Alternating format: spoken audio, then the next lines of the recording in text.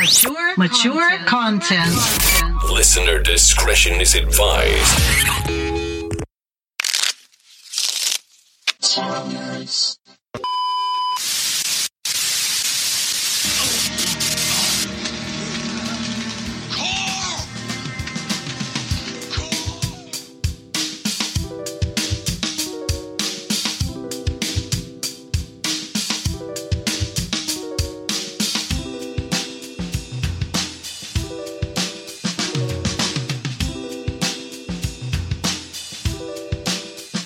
Welcome to TV and Tarot Talk, the Walking Dead edition. This is episode 5, and in today's episode, we will be exploring the Hierophant card. I'm your host, Nye Thrice. And I'm Meg Watson. Thanks for tuning in. The aim of this podcast is to explore tarot in a chill, casual, and fun way through the lens of TV and pop culture. TV and tarot is meant to be a safe place to explore concepts, as stories and shows can serve as a shared experience to build an understanding from. For the Walking Dead series set on this podcast, we will only be covering the 22 major arcana cards and a few bonus episodes peppered in along the way before we deep dive into another TV series. This is a rewatch spanning the whole of The Walking Dead. Spoilers ahead. Spoiler alert. Spoiler alert. Warning. Spoiler. Housekeeping items. Spotify still being spotty. I don't know what's going on with Spotify. I've submitted the thing. It's been accepted. It's just not showing up. And I don't know if it's because I can't see it on my end, or maybe we need more content before it decides to show up. I'm not sure. I'll keep looking and keep you guys posted. Also, I know we talked about podcatchers, but they are also, our episodes are now also on YouTube. There's no visuals. It's just audio for now, but just another place in case you might not have the space on your phone to actually download podcasts and stuff like that, but want to still check us out. So there you go. That's all I have for housekeeping. Meg, do you have anything? The first of the tie-in tarot spreads is now up on Instagram, and more will be coming. So go check out our Instagram at tarot_nerds. Very good. Love the tie-in spreads. I'm excited about that. All right. So we have the Hierophant. Hierophant. Oh, God. What is happening? All right, we have the Hierophant on deck today. Meg, would you like to... Did you do keywords? I did. Okay, if you want to go ahead with your keywords. Okay, we have tradition, religious institutions, formal instruction, initiation, outer way and secret doctrine, guiding spiritual growth, marriage, intermediary between God and humanity, ethics and morality, orthodoxy, obedience, dogma, convention and conformity, ceremony, status quo, guidance, learning education, tradition and heritage, religion, wise spiritual counsel, insight, conventional wisdom and understanding, divine law, conformity, established codes or behavior or of belief. That did not come out clean. That's okay. Belief system, organized religion, theological doctrine, marriage ceremony, pontification. It's the Hierophant is mad heavy, yo. Like, Yeah. It's heavy stuff. As people, you have rabbis, priests, preachers, popes, gurus, senseis, spiritual leaders, swamis, imams, tatas, babalaos, godfathers. And then you have the educational part, which is like educators, students, because of the people at the bottom of the card, but figureheads, conformists, traditionalists, tutors, headmasters, advisors, spiritual masters, teachers, and professors. Do you think that a political figurehead is also apt? I do.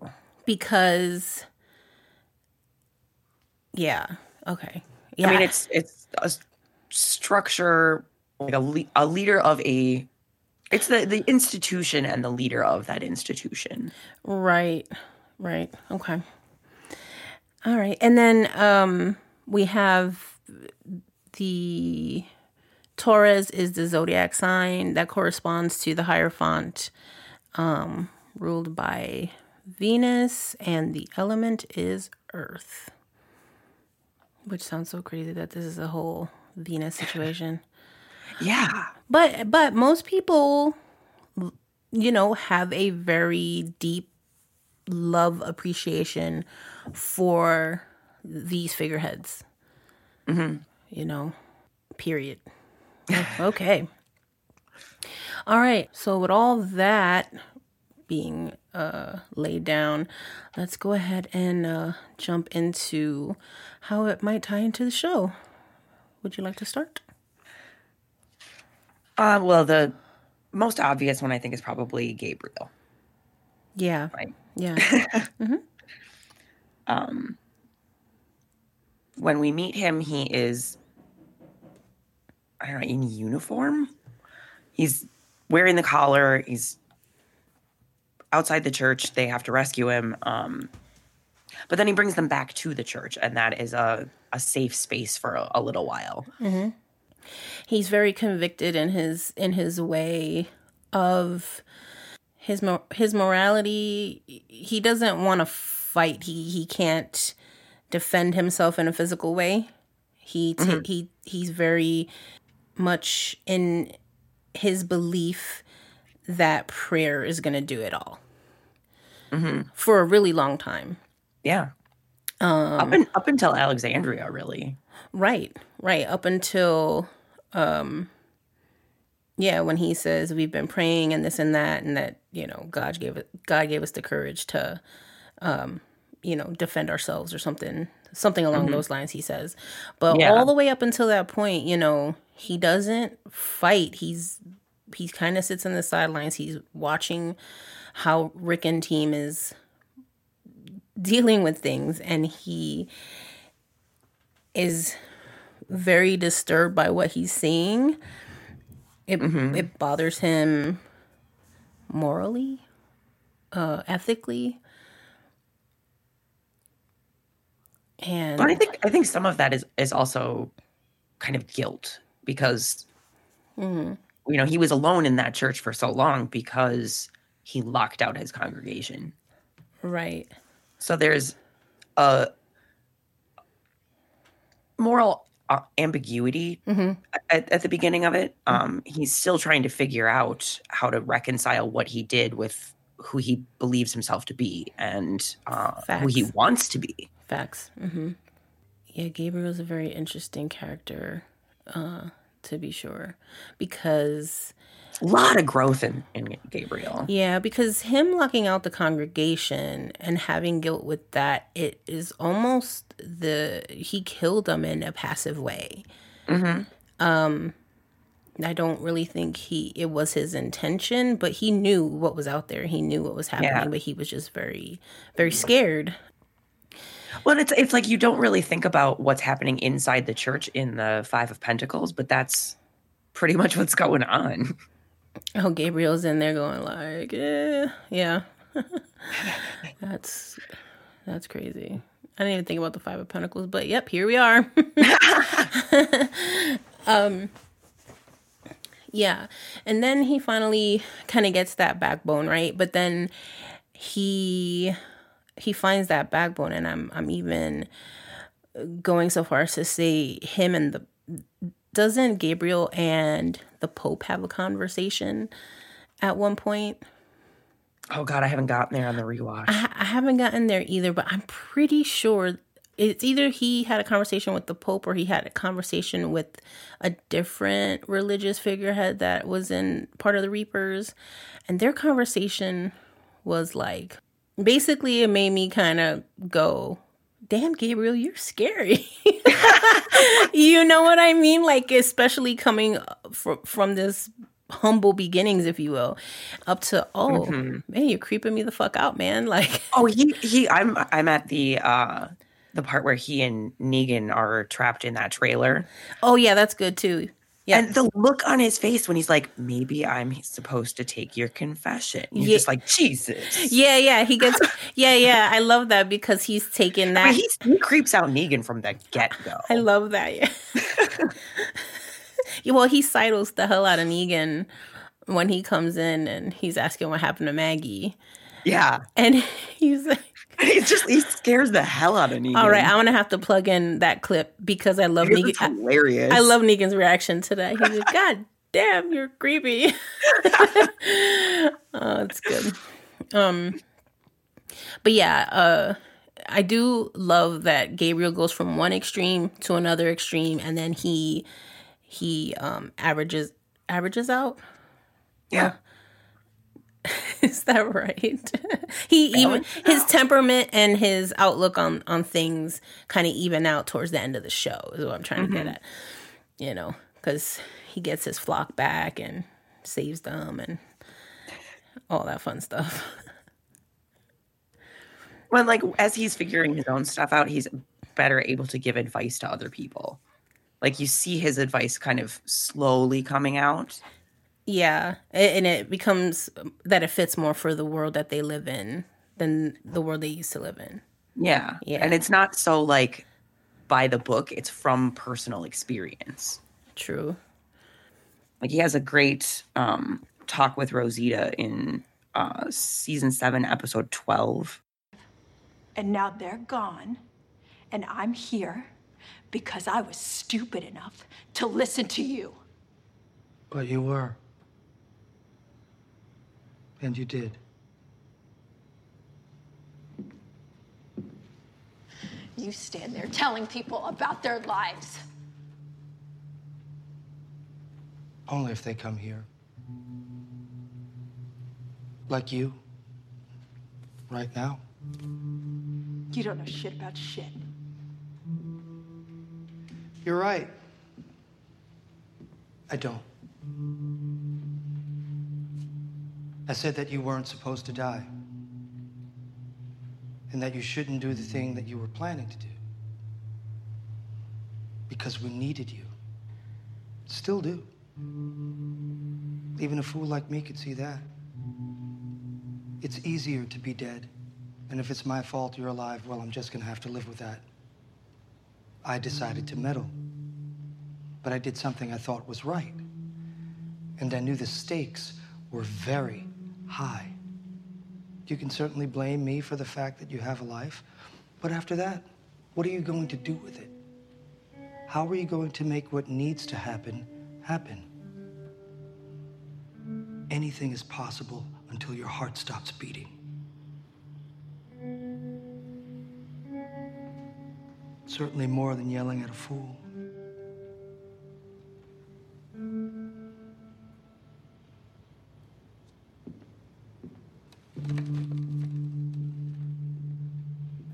He does give good pep talks. Mm-hmm. They're really understated, I think, for a while. Like, maybe underappreciated, but... When they're at the satellite station and he and Jesus are both giving advice to Tara. There's something so funny about that to me. The fact that it's Gabriel the priest and a guy who calls himself Jesus. Right.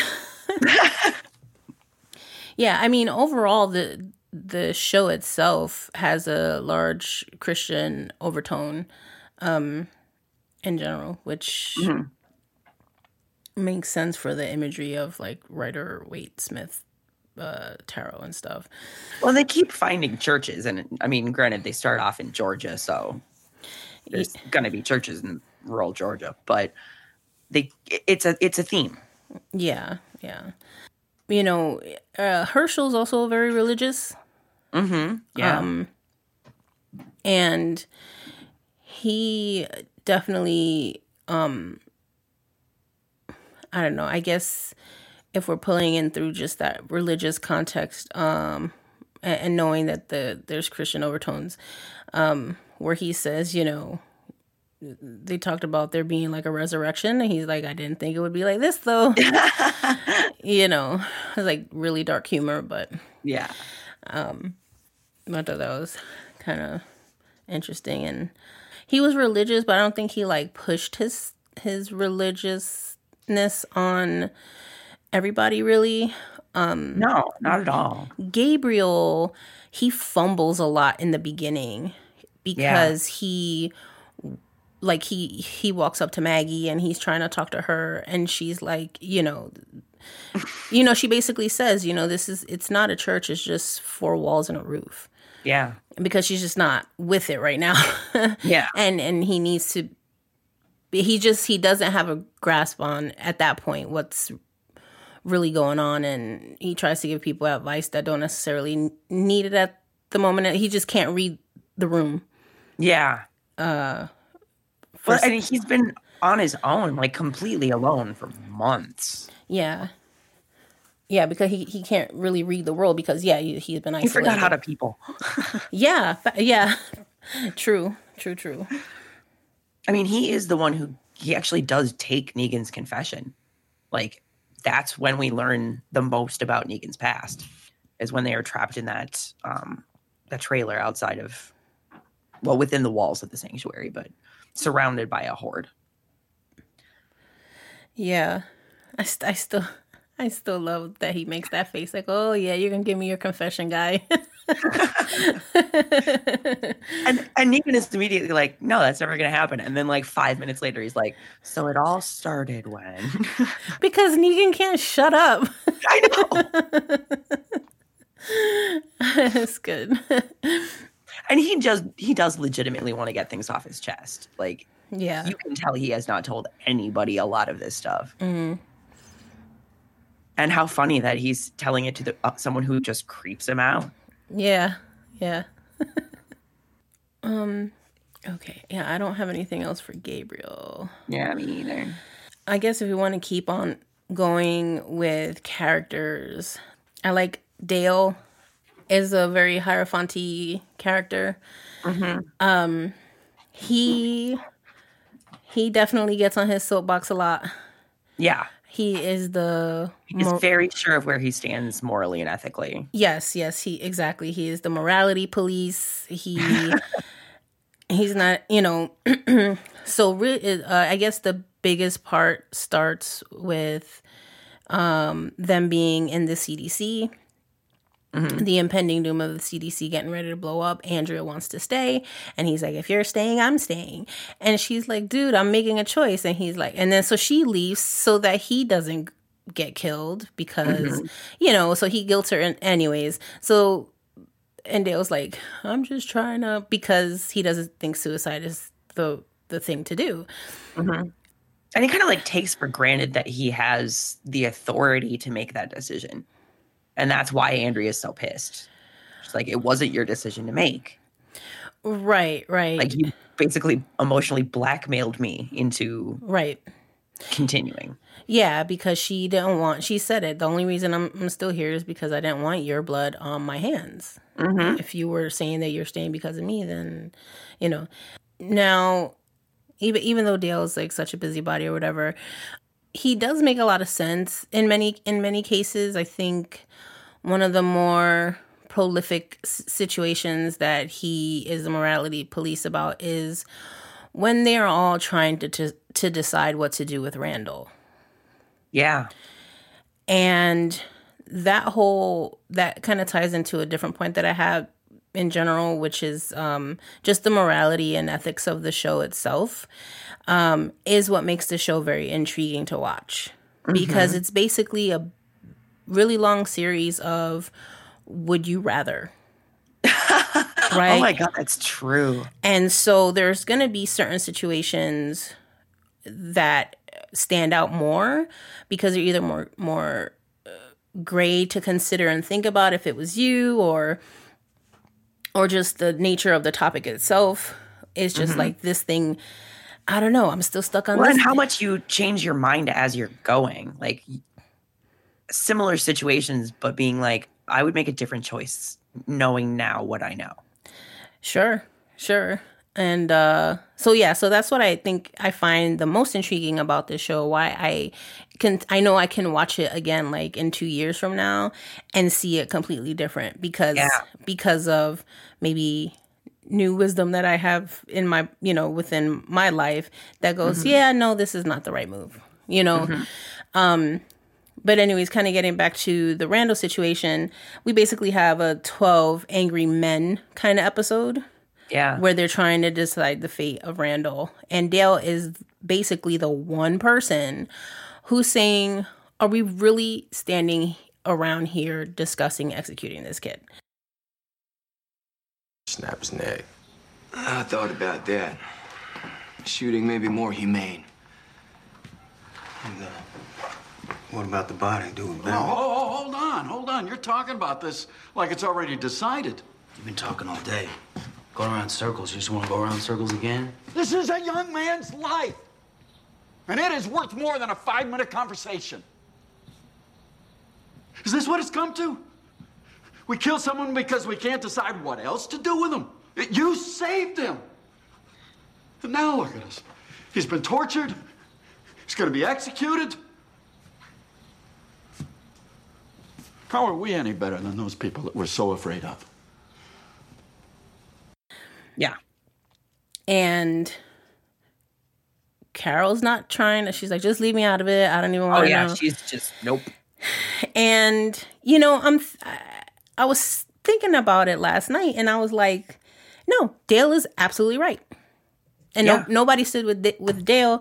If you didn't want, if this was going to be the outcome, why even bother to save him and bring him? Yeah. Randall. Because he fell off that roof. He got his leg caught in the fence. There was a bunch of walkers coming. And they save him. They bring him to the farm. They stitch him up. And then next thing you know, they're talking about, you know what I'm saying? Yeah. Do we send him away? Do we keep him? What do we do? And that's the first time that they're ever put in that situation. Like, they go through it several more times over the course of the show. But that's the first time that they actually have to make the decision about what do we do with basically a criminal. Yeah, well, is he even really criminal? Because at that point in time, who's the one who actually even brought up that as an option? Was it Shane? Probably. I mean, he was very vehemently like, this is how it's got to be. Yeah, because otherwise I'm thinking to myself, why not just, basically keep him and use him, like don't put a gun in his hand or something, keep him on watch, but why not just keep him and maybe integrate him into the group? He's young, he's by himself, he's freaking the hell out. And it's not like you don't have enough people to keep watch on him. Yeah. At that time, it's literally, I don't know. But anyways, Dale had it right. And I think this is going to tie back to when I was saying that Glenn is better than me when it comes to Nicholas. Oh my God, yeah. That I'm curious if the whole reason why Glenn tried so hard with Nicholas is because he never backed Dale up on the Randall situation and he felt like he needed to really... Yeah, because Dale immediately turned to Glenn and was like, are you okay with this? Because he knew that Glenn would be... Yeah. More likely to agree with him. Yeah, and Glenn kind of didn't really say anything either way. Yeah. And Glenn felt really guilty about that. Yeah. So I'm curious if, like I said, if Glenn trying to help Nicholas out is because of, or dealing, with him, it has a lot to do with Dale at all.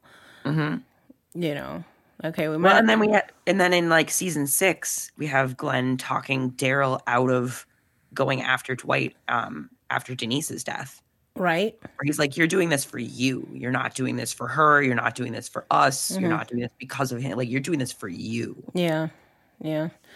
I think those are like the big 2 Dale moments. I mean, he has other ones too, but that's all I really have for Dale. Do you have your next point? Do you have Oceanside for secrecy. Like, they are fully hidden. They ran away from a previous place after a run-in with the Saviors, and have a completely hidden community that their rule is we kill strangers on sight. Like, it is top fucking secret. And swearing Tara to keep that secret, like making her promise not to tell anybody. Yeah. And then she has that kind of, moral dilemma about whether or not to tell everybody about Oceanside and the guns that they desperately need. Yes. Yeah, that's a really difficult one for Tara. She grapples with that real hard. Especially after finding out that Denise is dead. Like, most people would be, hey, I know where we can get guns. And Tara is still like, but I made a promise. Yeah. Yeah, she basically kind of forced them to participate in the war. Yeah, it's definitely an ethical gray area, a moral gray area. But she did what she thought was right, ultimately, and that was when her back was all the way against the wall. Yeah.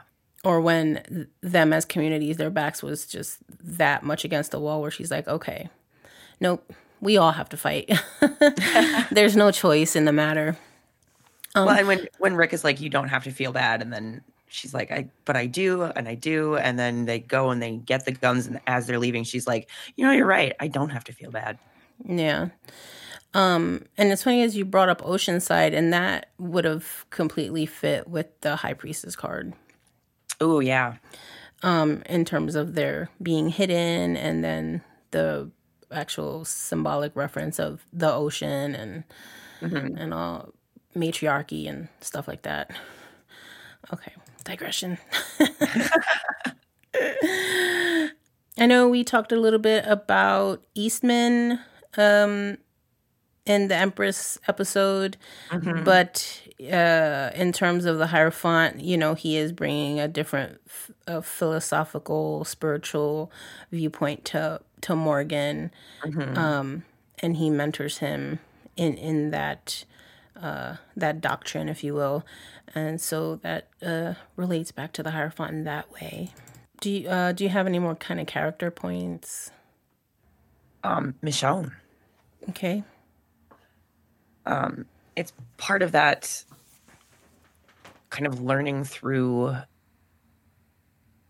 personal experience with season 7, episode 8, when Michonne is talking to Rick about, I had to do things my way. We're still alive. We're still here. I'm going to keep standing. How do we make that mean something? Fighting to keep the traditions of free communities. Fighting to maintain a status quo, but not rigidly. I think it's mostly just finding meaning and keeping people together. She's got that kind of watching over the flock kind of vibe. Oh yeah, like recreating what they want the status quo to be, while including the well-being of all the members in all the communities, right? Because she is the one who creates the charter amongst the communities, which is a collective doctrine, right? It's not really necessarily rules and regulations, but it is more of a ethical code about how they should treat each other. Yeah. And how they can have each other's back, which gets proven when the Whisperers come through wreaking havoc. And then of course, Rick also, just kind of bouncing off of that, Rick also makes that status quo happen after All Out War is done, and he tells them to not let Negan die and use Negan as basically a prisoner of war. Because then he's like, this is the status quo. This is what we do with people who are going to be rogue and terrorize us and blah, blah, blah, blah, blah. Yeah. We're not going to kill them. We're going to lock them up. Well, and that ties all the way back to after Dale dies, and Rick says that we're going to try to make decisions like Dale would to honor him. Yeah. So that kind of tying back into that tradition and that moral leadership. Yeah. And also Morgan as a part of that, carrying on Eastman's moral philosophy. Mm-hmm. Because he's the one who builds the cell in the first place. Yeah. Because he wants to give Rick options. Mm-hmm. Like, it doesn't have to be that way. We can make other choices possible. Right. Yeah. Definitely a communal, ethical, moral culmination point by the end of the all-out war, where all these different pieces that have been so traumatizing for everybody to level out at some point to where it's satisfying for, like, basically it comes down to that saying that it's a good compromise if nobody's really completely happy. Yeah. You know, it's kind of like, okay, I guess that works. And the other people are like, all right, I guess that works. Like, nobody's completely happy, but it works. Yeah. And that's what that culmination becomes, because Maggie is clearly not happy. Daryl's clearly not happy about Negan being locked up. But everybody else is like, okay, at least there's no more killing happening. And if this is what it's going to take to make it be peaceful, to, you know, even if it's a tumultuous peace, then it works for us. So yeah. Like, being who you want to be, being the community that you want to be, means making decisions that follow along those lines. That it's a constant. It's not just like, okay, set it and forget it with the morality. It's like every time we have to make a decision, we have to make a decision that is in alignment with our philosophy, who we want to be. And they talk a lot about that on the show, about deciding who you want to be. And how that ultimately affects the rest of your community too. Oh, when Ezekiel is talking about saving Shiva, and that he was like kind of quiet and nerdy and like didn't talk to people much, was just like a zookeeper. But when that happened, he had to make a split-second decision, but he had to think about it for a second. And he decided that that's the person I want to be. I want to be the person who jumps in there to save the tiger. Yeah. This whole show is in a ethical and a morally gray area. Just for any given beat for beat moment. I mean, you know, pick an episode or pick a season, there's going to be something in there that you're like, why did, you know?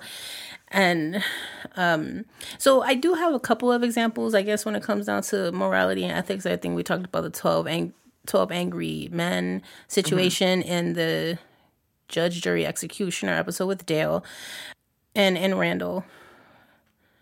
Then, okay, so I'm going to bring it up. I know it's a hard one to talk about, but The Grove. Oh, yeah. The Grove episode. That's a very intense episode. And I think that one even correlates to the Book of Mice and Men, kind of. I think there's a correlation there. But anyways, so Lizzie's messed up, and she just doesn't understand that the walkers are dangerous. She thinks that they're her friends. She's feeding rats to them and all these kinds of things when they're in the prison. She gets to the Grove, and she ultimately kills her sister, Mika. This obviously horrifies Tyrese and Carol. They say what they got to say to get baby Judith away from Lizzie. But essentially, if we put it in very clear terms, Carol executes Lizzie. Yeah. And I've had different conversations with different people over time about this particular situation. And, you know, some people are like, well, she did the right thing because, you know, she's just not right and she could put everybody in danger. But it's horrible to watch, number one.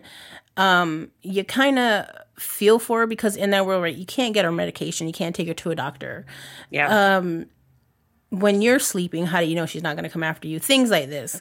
Yeah. And so it's the fact that she does not have remorse after killing Mika, like she's excited. She's like, she's going to come back. Like, just give it like a few minutes. Mm-hmm. And she's got a big smile on her face because she genuinely doesn't get it. Right. The biggest problem about this is Lizzie is a child. Mm-hmm. This is the problem with what Carol did. Lizzie's still a child, period. It just, and if you knew she was kind of messed up this whole time, you probably should have never left those girls alone by themselves, out of eye shot or anything like that. Like, this was a failure on Tyrese and Carol's part. I don't think they were able to accept that it was as bad as it was. I think that's bullshit. I mean, I'm sorry, not like I think that it's bullshit for the characters to been through as much shit as that they've been through and not recognize the red flags and be more on guard about it. Mm-hmm. Do you know what I mean? Like, yes and no, because I mean, you can know something and not be willing to accept it. And I think that's where they were at. That it was just like, nope, it's too hard. I don't want to think about it. I'm not going to think about it. You know, so yeah, so see, this is what I mean. This episode, it could be discussed for hours because it's just this area of, okay, did she make the right decision? Did she not? I think she even had mentioned at one point to Tyrese, you know, I can just take her and you can take the baby and Mika and go. And Tyrese is like, no, I need you with me, you know? Yeah. But that might have been the better decision. Or, I mean, I don't know. But I mean, at the same time, what's to say that Lizzie wouldn't, you know, try to kill Carol in her sleep? No, I get that, but I think they just needed to. I don't know. It's hard because it's like, what resources do you have? Because at that point, it's just them at this little cottage in the Grove. Like, they have no support. Yeah, and I mean, I don't know if this is gonna sound horrible or not, but here we are. But would it have almost even made more sense? Like, well, Lizzie, if you want to go play with the walkers, go play with the walkers, and then let her learn her lesson if she's gonna get killed, as opposed to just straight executing her. Like, you know what I mean? And that sounds very neglectful, and I'm really not trying to be mean about this here, but just kind of like, you know, as opposed to, we've told you this many times, I'm trying to teach you a lesson, and then you get yourself in a situation where now you've learned your lesson, but it's too late. But it wasn't a straight up, like, execution, you know? I don't know.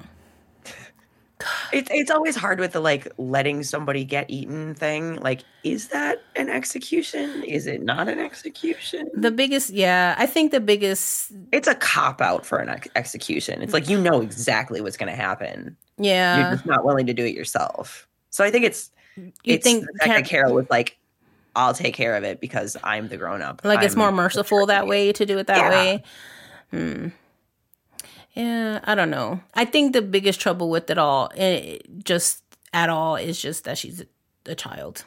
Oh, for sure. You know, because if she was a grown-up, you know, we can look at it different. It's just... in that case, she's not all that different from the wolves, who are just like, whatever. We'll just destroy stuff because it's going to happen anyway. Yeah. Ugh. Anyways, the Grove is always hard to watch because it's always... Then I start nitpicking at, like, the episodes before to kind of see where could they have made a different choice. Could it have been any different? It starts off so hopeful. Like, they find this beautiful cottage. Yeah. There's all these pecan trees. Mm-hmm. Like, they think they can make a home there. Yeah. Yeah, I don't know. I'm surprised. Like, and if you know she's dangerous, maybe make sure she doesn't have weapons on her when she's outside. I mean, I don't know. And also, she's got to be able to protect herself. Yeah, it's funky.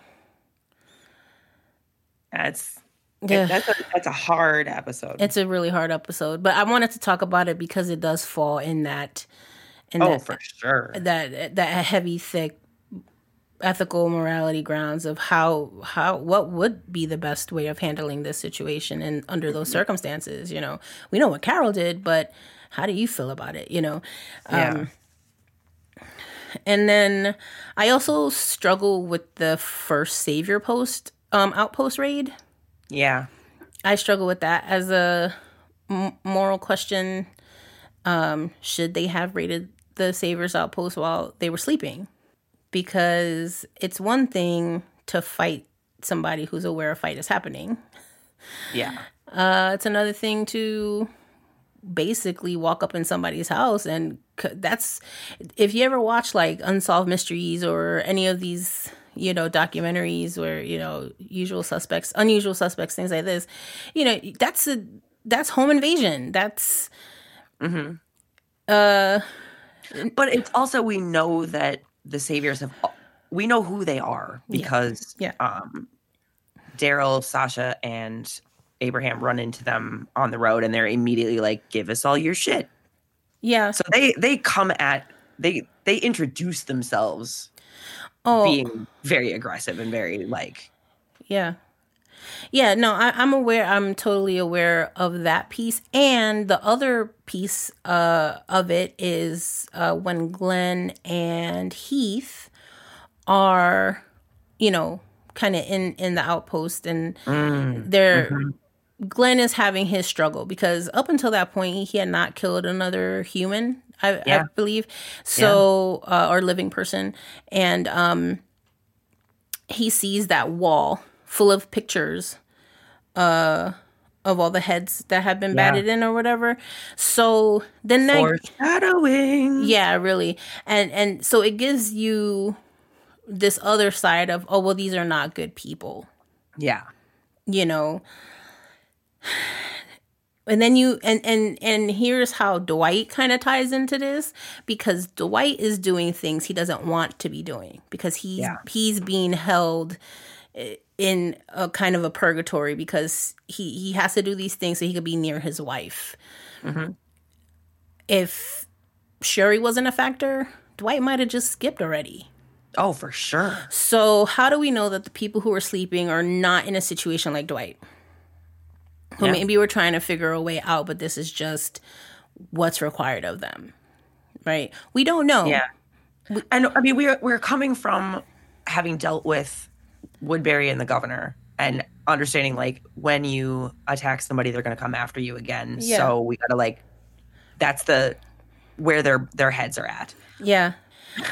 Yeah. And I guess I can say at the same time, they're doing this because it's ensuring that they'll have food and sustenance. Mm-hmm. So this is a move for them for a long-term opportunity for having food at their disposal. Yeah. Well, and they knew that not everybody at Woodbury knew what was going on, that most people didn't, that the governor was keeping a lot of secrets from people about how he was getting the supplies that he was getting. And so they're kind of doing the same thing that the governor was doing in a weird way. Like, they're able to excuse it because they're like, well, these guys are bad people. Mm-hmm. But that's exactly what the governor said about Team Rick. These are bad people. Right. We deserve their stuff more than they do. Right. I think the slight difference is that the governor said that and nobody else had that experience. Yeah. Whereas with the Saviors, there are a number of different people of the group who have had bad experiences with the Saviors. Mm-hmm. And even with the governor, Sasha and Tyrese, who have just met Rick and are like, yeah, he's crazy. Mm-hmm, but they're still like, no, we're not going to go attack these people. We don't know them. Yeah, I mean, he said he's crazy, but everybody else seemed pretty chill. Yeah. It's just one guy. Oh, snap. But yeah, so But yeah, so the raid at the Savior Outpost, that I sometimes I struggle with it. Sometimes I'm watching it and I'm like, yeah, nope, they're doing the right thing. But then there's sometimes I'm just like, I just don't know if that should they have at least given and them the fact that you have Tara, Gabriel, and Jesus all like waiting in the car, like 3 of the most moral, ethical characters, and they're like, we're gonna hang back. Yeah. It's very interesting that Glenn decided to go. Yeah. Well, and I think he did that because Maggie's the one who made the deal with the Hilltop and Yeah. Gregory. So, and she's Well, and if it hadn't been Glenn with Heath, Heath would have had to do it. He's the one who stopped him and was like, you don't need to do this. I will take care of it so that you don't have to. Yeah. Yep. Anyways. So yeah, I mean, this is not clearly not everything that we've just discussed here is, the through and through of the morality and ethics things that there's so much that happen throughout the show. So I mean, pick out some of your favorite ones that you struggle with, I think, and let us know, because there's sometimes I have to like just pause I've been doing the rewatch and sometimes I have to stop it, Yep. and then just contemplate what's happening or what I'm watching and kind of go, man, that's a lot. And just, at least like sit with it before moving on, because it's one thing watching it week by week and a whole nother thing just binging it all the way through. Oh, for sure. Yeah. Oh, didn't you want to talk about marriage? I did. So the institution of marriage for the Hierophant, rather than the couple being married, which is more lover's card. Mm-hmm. What does the institution of marriage mean in a world where there is no government, there is no paperwork, there is no bureaucracy to, say, here's your piece of paper that says you're married. Oh, you don't want to be together anymore? Here's your paper that says you're divorced. But also, you don't know how long this person is going to be with you. Like, anybody could die at any time. So what are you really committing to? What is the reasoning behind that need to make something that official in some capacity, rather than just saying we're a couple? Because like you have Rick and Michonne, who everybody understands are very much a couple, very much a team, Mm-hmm. partners, Mm-hmm. but they have no need to say we're married. They don't refer to each other as husband and wife. And then we have Glenn and Maggie, where he asks Herschel's permission, wants his blessing. Mm-hmm. He gets a ring off of a walker. Mm-hmm. They don't have a ceremony, but it's as close to a traditional marriage as we really get on the show. Yeah. I think in that world, so we'd have to say for at least, oh my God, Glenn and Maggie, they're maybe 6 months to a year into the apocalypse. So the theme of marriage, and Glenn having known Maggie's dad and knowing that he's religious, it might have been a respect thing, and not being that far off of like, this is what the norm is. Mm-hmm. So I think for them, being young and all that kind of contributes to them following the institutional practices of marriage and getting married. And she even takes his last name. At one point, she introduces herself to, I think, Gregory as Maggie Ree. Oh, yeah. The widow. Yeah. The widow. Yeah. So I think for them, there's that. Negan and his harem of wives. Mm-hmm. As the Saviors become such a force that they are almost their own kind of, government, institution, and all that stuff. Negan is clearly doing that as a power play. Oh, yeah. He's not in love with any of those women. He barely knows their names. Yeah, he's just doing it to keep some of the guys in check. Yep. That's just like how he has Dwight in check with Sherry being, quote, one of his wives. But Dwight and Sherry were married pre-apocalypse, correct? Yep. Yeah, so there's that. Negan's such a douche. Well, and like Rick and Lori, Yeah. they're at least emotionally separated when they're living in the prison before Judith is born. Yeah. Like, how do you divorce somebody when there's no paperwork? It's just interesting, like how you decide what is and isn't your relationship in terms of marriage. Like the instant. Yeah, I mean, because if the world falls apart, there's no, like you said, there's no, I guess it's said the best when they first get to the prison and they see the prisoners. And he's like, you don't get it. There's no phones. There's no police. There's no hospitals. There's no government. There's no nothing. So, right. How does marriage play a part in a post-apocalyptic world? I think it ends up being more about what marriage means to you personally and not what it means to society, to everybody else. Because who the fuck cares? They might not make it another couple days. Yeah, I don't know. I think there's more moral gray area, or not moral gray area, but just institutional gray area, depending on what part of the show we're at. When it comes down to, because if the group is big enough, there's a society happening, then the institution of marriage is a communal one, right? Everybody knows that these two people are together and they love each other, and it's just, I love this person this much. I want to have a ceremony announcing, hey, I want to be with this person for the rest of my life, even if that's only 2 more days that we don't know about. So and that if would I could have Ezekiel officiate that'd be amazing, because he's going to give a great speech. Yeah, so that would, because speaking of, Ezekiel gives a ring to Carol. He wants to marry Carol, and They are the only couple that we see who, both people survive, who break up. Yeah, and Carol kind of is just like, she hesitates for a really long time. Then she finally takes the ring. But I don't know if they necessarily, quote, get married.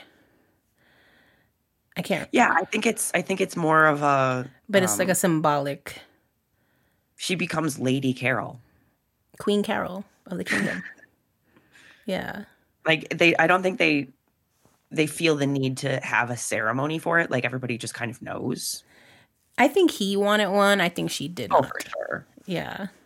That man loves his pageantry. There's no way he's not trying to have a wedding. I agree.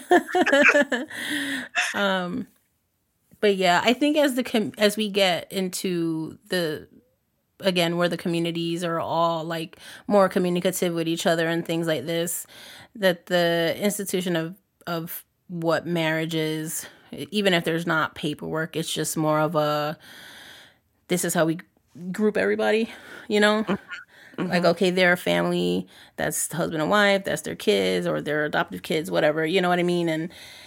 But we've also changed the definition of family going through this. Like, Team Rick always refer to themselves as a family. Oh, yeah, for sure. Like we would know, like, this is all, like, Ezekiel's family. Anybody from the kingdom, that's his people. Yep. But then we know, like, Jerry and Nabila, they have their little marriage and their little, they're unit. Adorable children. My God. They are. Their kids are so cute. Yeah. So, yeah. But also, speaking of marriage, because I don't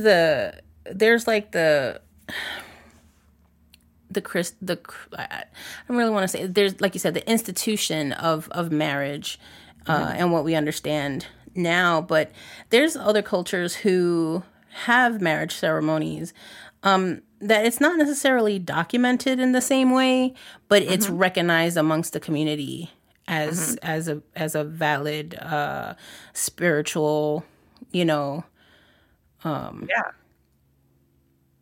ceremony, if you will. And people who historically have not been legally allowed to get married, jumping the broom.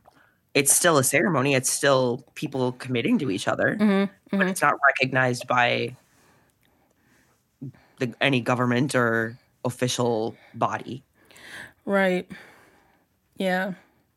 And so I would guess that in the world of The Walking Dead, there's not really a monetary aspect that comes from the marriage. Yeah, you're not doing your taxes together. You know what I'm saying? Like the Institute of Marriage, there's tax breaks and all this other kind of stuff that happen. But in the world of The Walking Dead, that's a non-factor. It's just we're all one community. We all have a job to do, and it all contributes to the greater good. And that's it, Yeah, it's more about the relationships and less about the labels. Yeah. Yeah, I agree. This has been a very interesting conversation. That's what we're aiming for. Yeah. All right. The Hierophant gave us a lot to pick through and consider. Since we're done with our points, some community feedback. I haven't seen anything from you guys in terms of the email address, but I'll keep looking out and, we'll respond as we receive stuff. Otherwise, we enjoy you guys lurking, so that's also cool. Discussion question. I am curious, what moral and ethical situations within the show have you, gave you pause to struggle with? What episodes or situations did you have to sit with for a little while? Yeah, I'm curious because there's just so many, and I know we didn't cover them all, but it always makes me curious as to what people struggle with. And I find I'll probably circle back to this idea later on anyways. But when I have these kinds of questions, for me, this is what makes TV a safe space, right? To explore these harder things. Like I'll sit down and I'll journal about it and I'll go, all right, I'm feeling some type of way. This is bothersome to me because XYZ, XYZ. But on the other hand, XYZ, XYZ. And then I could just try to hash through those emotions without it being a real life situation. Yeah. Because then I can maybe better find words to express how I'm feeling in the future for something. If I'm feeling frustrated or overwhelmed or whatever. I didn't have that for a really long time where I didn't have words to so I just feel I'm holding it all in. So anyways, so that's why I'm asking. I think this would be a good discussion question as to what are some of those ethical, moral grounds that, gave you pause to think about, and how did that make you feel? Have you figured out, express into words what that is that you're feeling? And if you haven't, it'd be a good time to take a journal, talk to a friend about that situation and try to hash it out and find words too. Because I think as tarot readers too, we have to be able to find the vocabulary to navigate very difficult circumstances. And this is a safe place to try to hash some of those things out prior to dealing with somebody's real life situation. Yeah. And I didn't mean to riff off too much more, but when we're as tarot readers too, there's also your own ethical code and your own moral code about what you will read, what questions you will read for. Definitely. And, how you're going to approach it. Like I personally, if somebody's having a relationship thing, right? A relationship problem and I'm reading for them in a relationship, I'm not going to read, unless that person is there with them, I'm not going to read for the other person. I'm reading for the person who's asking the question. And maybe there'll be a significator in relation to that person that they might be describing, but I'm not prying into that other person's life. For me, it's both a practical matter and an ethical matter. And, if you need to talk to somebody, go talk to them. Ask the questions you need to ask. Don't use tarot to ask the questions about what's going on in somebody's life when, again... Don't try to get answers from the cards that you could get by just asking a person directly. Correct. especially when there's a wondering happening that could lead to heightened sense of emotions, whether it be worry or distrust or whatever. Like, you have to have that conversation first. But again, just the ethical and moral thing about being a tarot reader is important. In a lot of cases, and it's so individual. Like, it is. You are absolutely free to disagree. Yeah. You are free to read your cards your way. Yeah. I'm not saying the way. Yeah. Oh, yeah. I'm not on a soapbox. But it's something that's everybody should think about it. Yeah. I find that when I go to readers to get readings, like, usually most people have like a website or something. If they don't have a little code of something, that worries me, because I just want to know that it was thought about and considered. Yeah. And because it's important. It's just not reading tarot is already stigmatized as is. And in most cases, it has to be labeled as entertainment. But for a lot of us, it is a spiritual thing, right? And I mean, it could be practical. It could be, if you have the training, there's like psychologists who use tarot and things like this. But as a collective, it is this spiritual tool that's used for advice and what have you. But what does that mean? We are all over the world. Yeah. What are your, what will you read for? What won't you read for? If you have people coming to you for readings that you don't like to read for, do you have it listed anywhere that this is just not your forte and that you'd prefer to do these kinds of readings instead? So I'm bringing it up just because it is the Hierophant, and this is the kind of... Yeah, that's definitely the card to talk about it. Yeah, so just things to consider. The way I do things is not how everybody needs to do things. I'm not telling y'all what to do. I'm just bringing it up as a conversation and some things to contemplate about. Yeah. All right. So next episode, we will be discussing the Lovers, and you already know, don't forget to subscribe so you know when we upload new episodes. We can be found on many of your pod catchers as well as on YouTube. Additional information for this episode will be found on our website, tarotnerds.com. And don't forget to sign up for the newsletter. We hope that you found this episode insightful and fun. Thank you for listening to TV and Tarot Talk. No matter where you are, don't forget to take some time out of your week to chill, chat, and tarot. Catch you on the next one.